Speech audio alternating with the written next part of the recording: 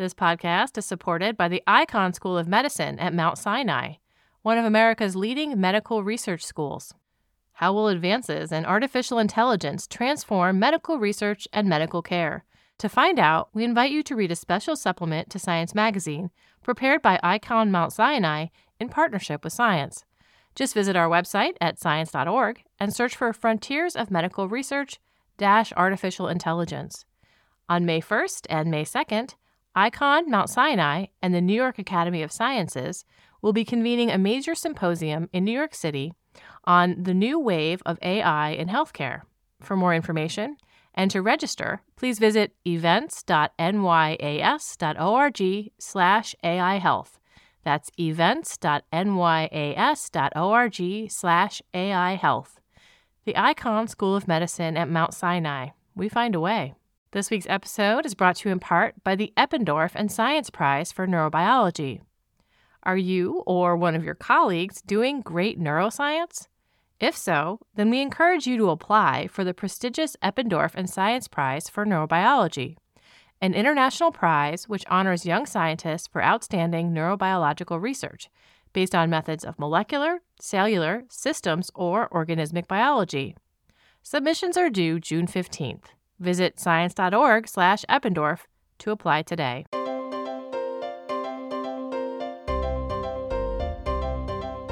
This is the Science Podcast for November 10th, 2023. I'm Sarah Crespi. First up on this week's show, we hear from freelance journalist Olga Dobrovidova about what's happening with Russian science since the start of the Ukraine war over 500 days ago, and why so many researchers have left Russia. Next, implanted electronics. Researcher Jacob Robinson talks about how to improve electronics for inside the body. From harvesting power to transmitting data, there's a lot to do.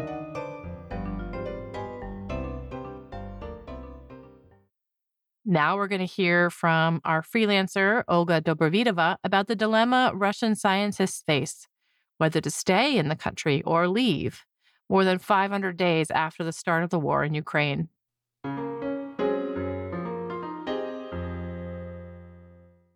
Did you leave Russia because of what was going on with the war in Ukraine? Yeah, so I was in the middle of changing jobs in February, and I was going to join an international project, and it became really clear really fast that that's not going to work. So yeah, pretty much after the war started on February 24th, I started working with my editors and colleagues at Science to help with the coverage of the war itself, the events in Ukraine, but also the protests from Russian scientists who were among the first groups to actually show their support for Ukraine and the first to protest against the war with an open letter that very quickly went into the thousands of people who have signed it. You're now in France and you're still covering Russia, Ukraine, all kinds of issues. And a lot has changed in Russia since February 2022. For the people that live there, for the research community, we're seeing suspended collaborations, we see sanctions, blocks on Russian banks. The business of doing science has become much harder. So you wrote about the state of Russian science 500 days, a little bit more than 500 days after the country's invasion of Ukraine. It's obviously not the biggest problem for the country, but it's still a big problem for scientists. I think it's important to preface this whole discussion with just saying that a lot of scientists actually think that the state of Russian science amid the war should be the least of their concerns. They want the war to end. They're protesting that. Yeah. They worry about their colleagues and friends in Ukraine and elsewhere. So I've actually heard this several times over the course of my reporting. People were sort of, we're not really focusing on this. But obviously, the war has had a big impact on Russian science across fields. For the physical sciences, for life sciences, it has been mostly about the impact of supplies, losing access to collaborations. Whereas for social sciences and humanities, it's mostly damage inflicted by the Russian state, by the repression and the persecution. But I think the fundamental issue that has emerged a little more than a year and a half, I'd say, is the split in the community, which is on the surface geographical. A lot of scientists have left Russia. A lot of younger and potentially more interested in academic mobility, people like that have almost all left. I'd say it's one of the biggest groups to have left Russia. But I think the split goes a bit deeper than that. And I'd say that this story overall is ultimately about the choices that people make, scientists make, whether they want to stay or go elsewhere, whether they want to continue their work. And I think the division goes deeper because it's really hard to understand and to actually, it's really hard to say what should happen to Russian science, what is happening to Russian science, right? So it's not a question with a very, very straightforward answer. What are you seeing when you talk to researchers that have made the decision to leave? What are some of their motivations? So for most Russian scientists who left, I'd say the big reason was the fundamental disagreement with the state, and they could no longer tolerate the government that is invading another country, but also really oppressing the citizens, right? Because most of those scientists immediately went to protest in the street and they were detained. One of the first things the Russian government did very early in the invasion was they criminalized even calling it a war. So when I say war in the story, that is actually illegal in Russia. It's not a climate where you want to live, where you want to work. And actually, a few people I've talked to have had experience working outside Russia. And some of them actually came back to Russia at some point over the last 20 years.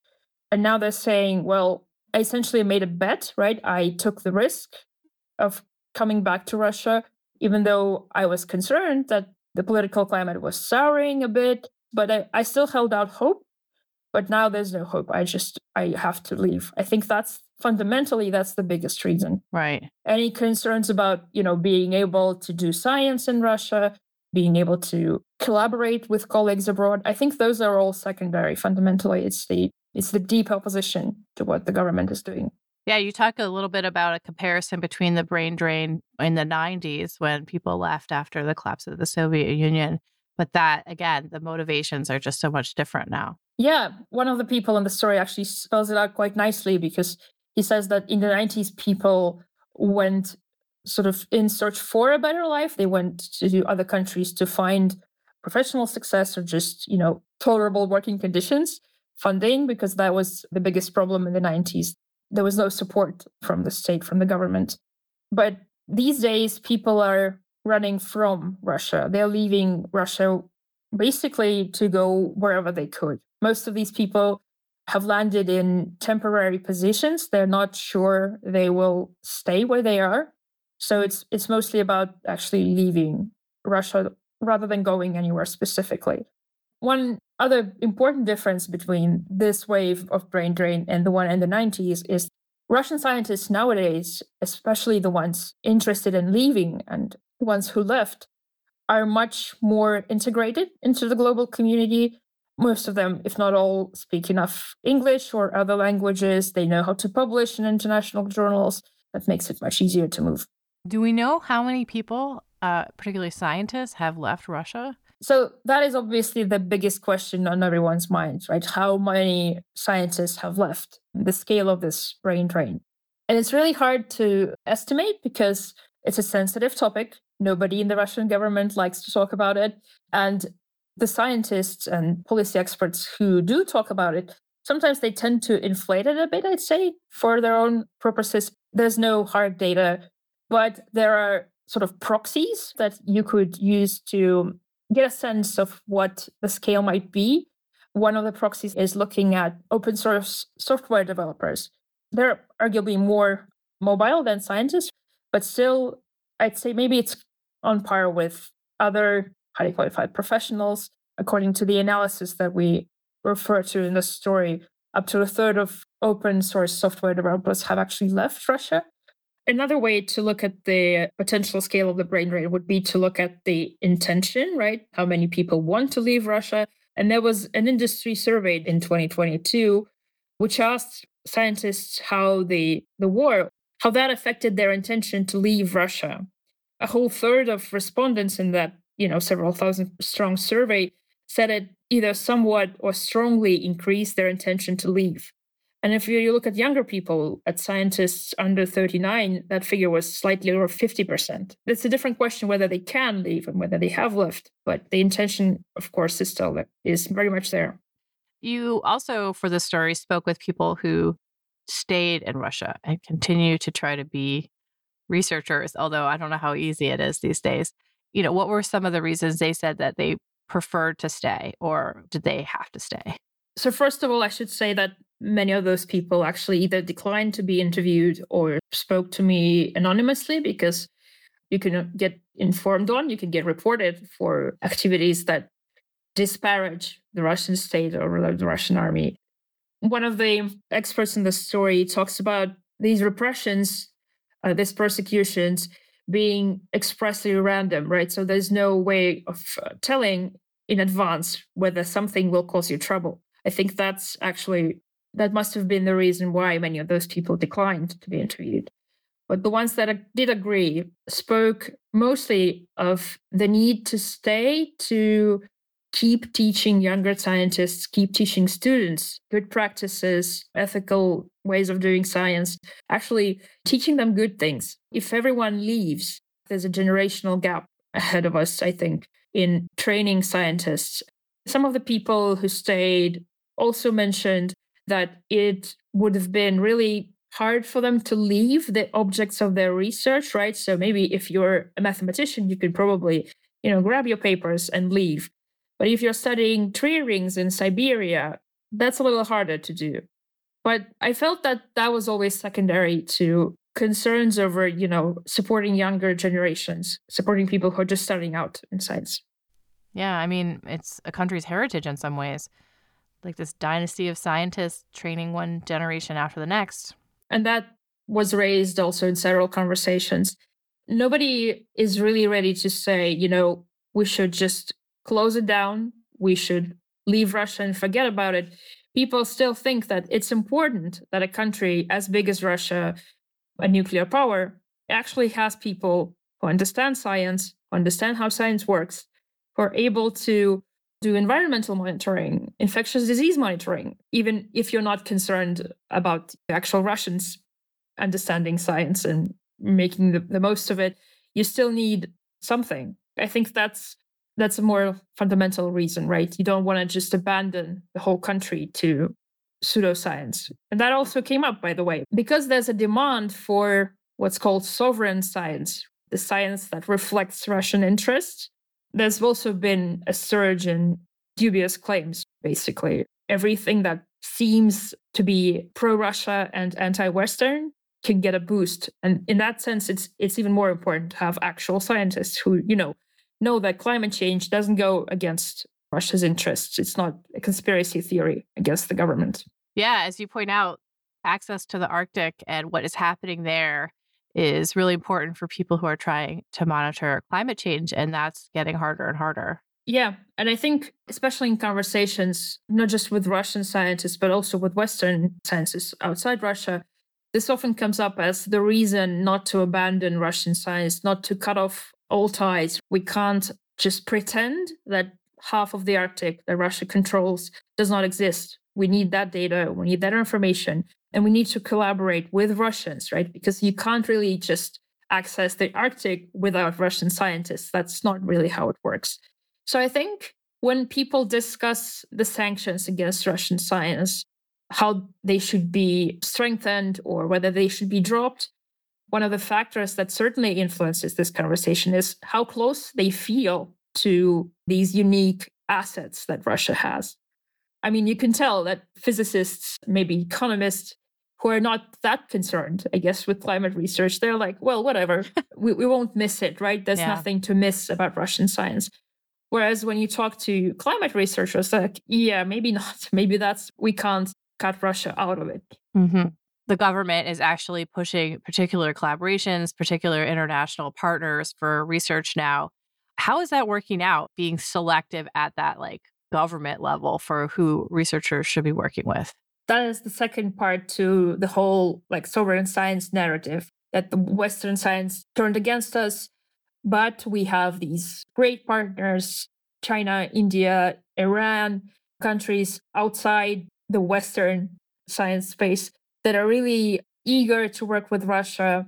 The Russian science funders, funding agencies have boosted the joint funding calls for these projects. But I'd say it's not that straightforward. It looks very, very neat on paper.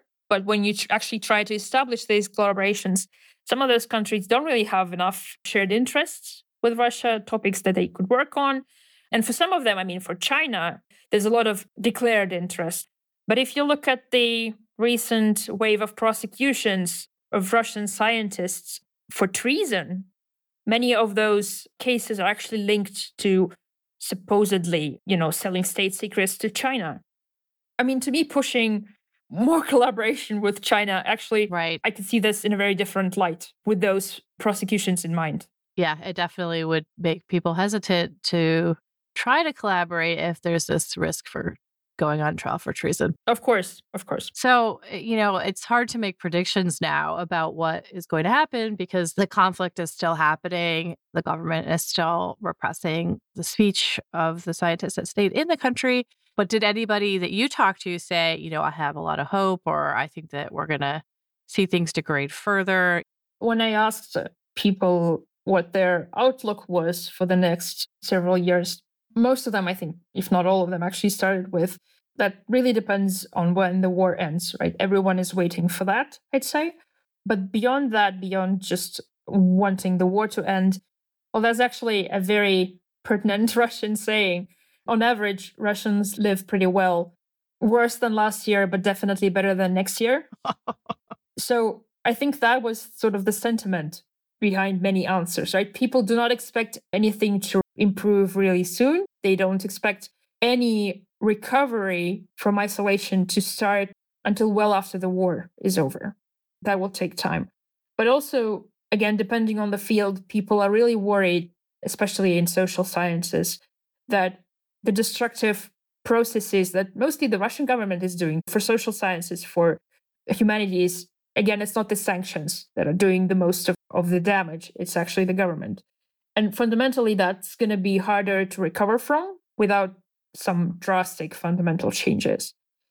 And people are worried that best case scenario, we end up with a big diaspora that is hopefully going to return to Russia at some point and find colleagues who have stayed there and who actually survived and are still doing science. And we reunite the community again, I'd say. I think that's the optimistic vision. The longer this war goes on, obviously, the harder it is to actually hold and declare any sort of hope for this. So is this hard to write about? I mean, besides the fact that very few people were willing to talk from inside of Russia, is it a hard story to do? It is. I think right now there's understandably very little appetite for context and nuance around all things Russia. Talking about Russian science and the troubles that Russian science is in can feel really inappropriate given what's happening in Ukraine and given the obvious links between Russian science and the military industrial complex and the Russian state. All of that, I think, is very clear to everyone I've spoken to in this story, pretty much everyone.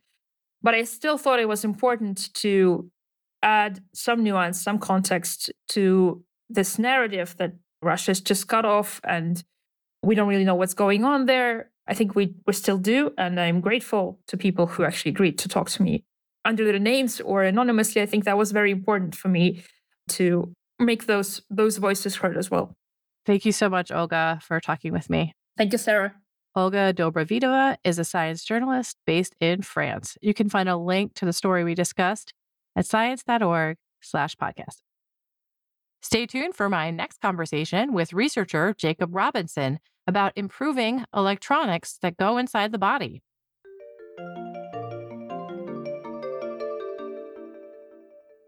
This week's episode is brought to you in part by the Eppendorf and Science Prize for Neurobiology. Are you or one of your colleagues doing great neuroscience? If so, then we encourage you to apply for the prestigious Eppendorf and Science Prize for Neurobiology, an international prize which honors young scientists for outstanding neurobiological research based on methods of molecular, cellular, systems, or organismic biology. Submissions are due June 15th. Visit science.org/Eppendorf to apply today. You could think about the body as a series of nested machines, at different scales. Cells as tiny machines inside the machines that are our tissues, that are organs, that make our hormones or move us around with inputs and outputs, chemical gradients, electrical power. Of course, it's way too complicated for humans to make on purpose. And our bodies, these machines, don't always work as expected. Sometimes we actually put real machines that are simpler but helpful inside our biological machines, our bodies. These are implants that help us stimulate or regulate or just report out what our body is doing so we can treat it better.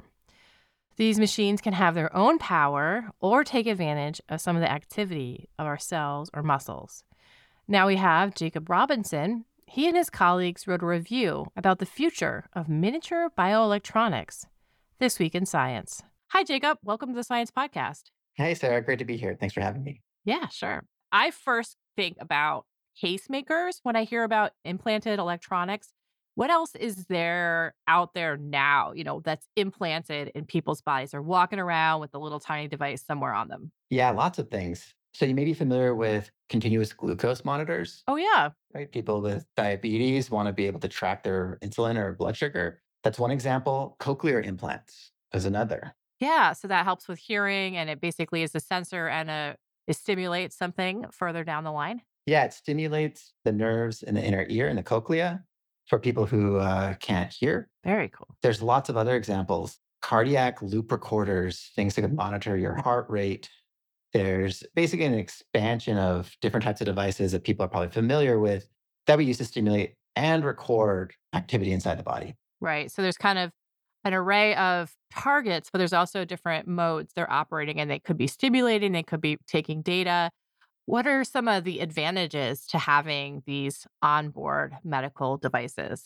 One of the real advantages to having these implantable medical devices is their ability to be much more specific in the way that they interact with the body than you can be with drugs. Right.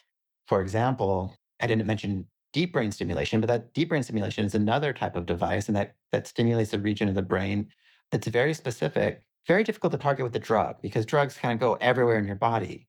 But with an electronic device, it can go directly to a target. That could be a nerve for chronic pain. It could be a region of the brain in the case of Parkinson's disease that results in a tremor.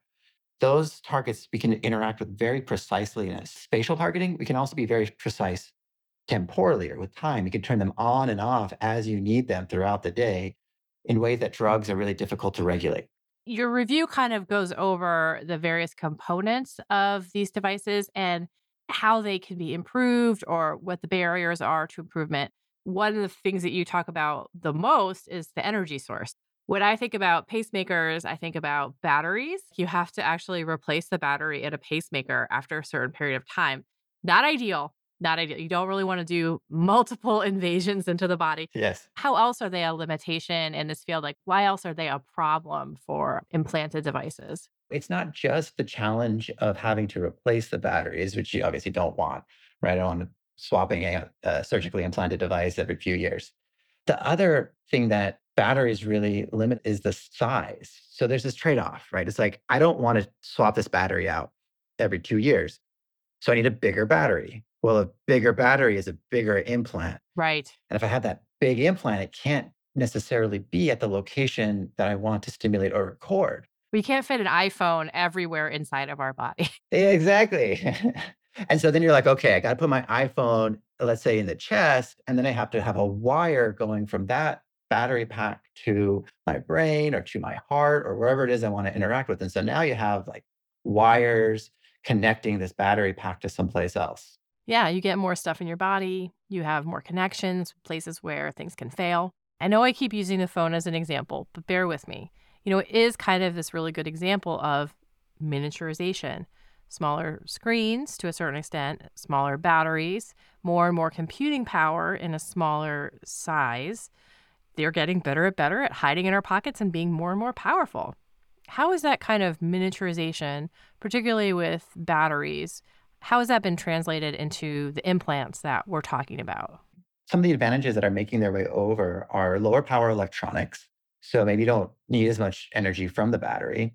and better batteries. So things that are smaller, but still have enough energy to operate your device for a longer period of time.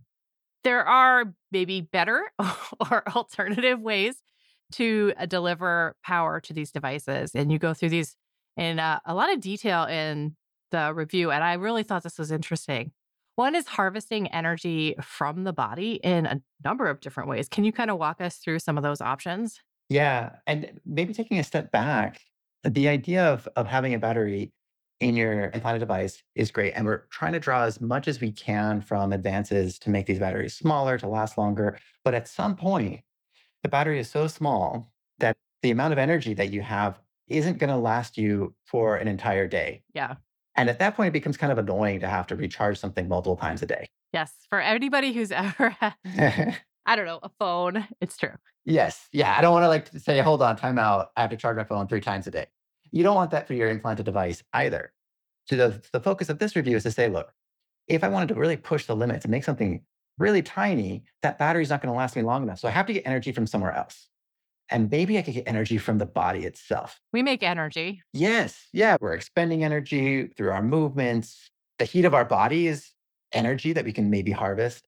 And maybe we can use that energy instead of a battery, and devices could be made extremely tiny. Yeah, I mean, we do see this in watches now. Like you can charge your watch by swinging your arm around. Isn't that right? Exactly. Kinematic energy can be harvested for some of these devices as well. So we looked at all the advances, and some of these advances are materials advances. So if I could have a material that does a better job of harnessing that kinematic energy, then I could support more advanced functions. If that's a stimulation function or a sensing function, I could power that just with the energy from the body itself, thanks to advances in new materials. Right.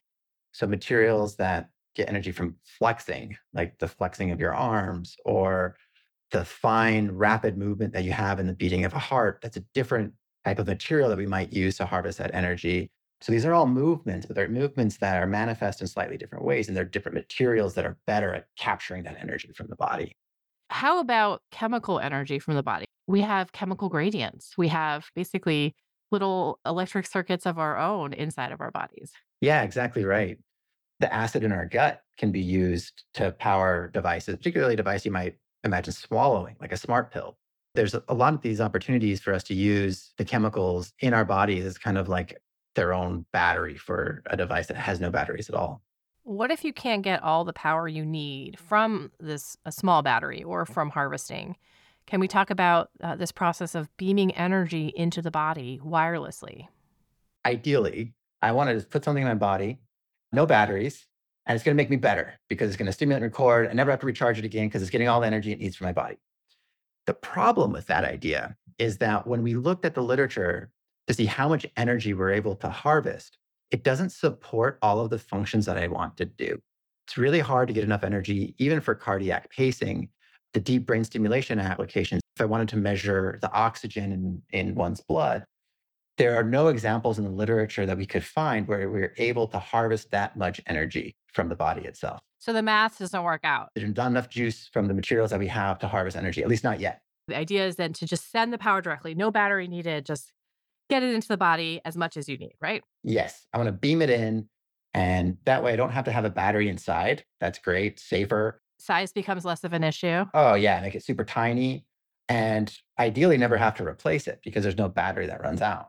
Okay, so the concern here, which you raised in your review, is beaming energy into the body could cook something, could cook the tissue, like heat it up uncomfortably or do damage. So, how do you get around that problem if you want to move energy into the body without harming it? This is where we can look to materials yet again. So we can find materials that are more efficient at capturing that energy. And then we don't have to turn up that energy beam so high. The other thing we can do is we can find materials that absorb different types of energy. So magnetic fields are a really good example of this. In a magnetic field, you can go to an MRI machine and you get magnetic fields that go through your body. It's very safe. And we're discovering that there are materials that can efficiently harvest energy from those magnetic fields. Ultrasound is another example, right? We use ultrasound for diagnostics. There's a new class of devices that are using ultrasound to capture energy from those ultrasound waves. One last consideration for these devices, we also need to talk about how to get data into them and out of them. So we don't want to have big hard drives in there. We don't want to have to plug people into things. How are we going to link these things so that we can get that sensor information or give the device commands? Yeah, and that was the last piece that we looked at. We have similar considerations, right? If I want to beam energy in the body, it has to be safe. I also want to be able to send data using that same form of energy. At the same time, I want to be able to get data back. But one thing we are always trying to fight against is the energy that's being consumed by that device. If I want to make it tiny, I want to be able to transmit data without consuming a lot of energy from my implant. And what we've found in the literature that we describe in this review is that there's a variety of ways to use materials again. And these materials reflect energy back. It's called backscatter. And if I can get materials that reflect back ultrasound, reflect back magnetic fields, reflect back electromagnetic waves, then I can communicate efficiently with these implants without using up a lot of energy on the implanted device itself. So you supply the energy when you're going to get the messages. Yeah. The way that I think about a lot of these backscatter communication standards are kind of like a tuning fork. If I want to get information from someone who's holding a tuning fork, I just need a way to bang on it. So if I have a hammer, I can bang on that tuning fork and I can listen to the way that that tuning fork rings down, the tone. And me holding that tuning fork, I can put my finger on it to keep it from ringing down, or I can leave my finger off and let it ring down for a long period of time. And so, as someone holding the tuning fork, I can expend very, very little energy just putting my finger on or off that tuning fork. And the person holding the hammer, they're using all that energy to bang on that fork. And that's what we're trying to do here. That external device that's providing the power is also banging on that tuning fork. So we don't have to have any energy or very little energy consumed on that device in order to transmit data back. That's something that's been really powerful to open up these miniature devices that are smart and talk to those external devices. Putting this all together, you kind of have explored the limitations of what we have now and some future directions for improvements and the different components of biomedical devices like this. Looking way out into the future, things are improved, they're refined. What kinds of applications do you see in the future for bioelectronics? Yeah, I love to think about where we're heading with this. The world I like to imagine is one where there's a mesh network inside the body, kind of like at home, I have my wireless network and I can walk any place in my house and I can connect to the internet. In the body, I think we have that similar type of opportunity where we can have tiny devices that can measure blood oxygenation, blood pressure, heart rate, glucose, neural activity. All of this can be connected into a system that can provide therapy in ways that adapt to your needs. For example, if you're seated, your blood pressure doesn't need to be as high as maybe when you're standing. And so we can regulate the heart, we can regulate blood vessels relative to your needs and adapt with you as you go throughout your day. You're collecting all the baseline data and then using that to decide when assists are necessary. We think of it as like a cruise control, but for your physiological processes. It adapts, as you're going throughout the day. If I need more stimulation, it automatically can increase that level of therapeutic stimulation or decrease that level of therapeutic stimulation without you even having to think about it. Thank you so much, Jacob. Well, thank you, Sarah. It was a real pleasure to chat with you. Jacob Robinson is a professor in the Department of Electrical and Computer Engineering at Rice University. You can find a link to the review we discussed at science.org/podcast. And that concludes this edition of the Science Podcast. If you have any comments or suggestions, write to us at sciencepodcast@aaas.org. To find us on the podcasting apps, search for Science Magazine. Or you can listen to the show on our website, science.org/podcast. This show was edited by me, Sarah Crespi, Megan Cantwell, and Kevin McLean, with production help from Podigy. Jeffrey Cook composed the music. On behalf of Science and its publisher, AAAS, thanks for joining us.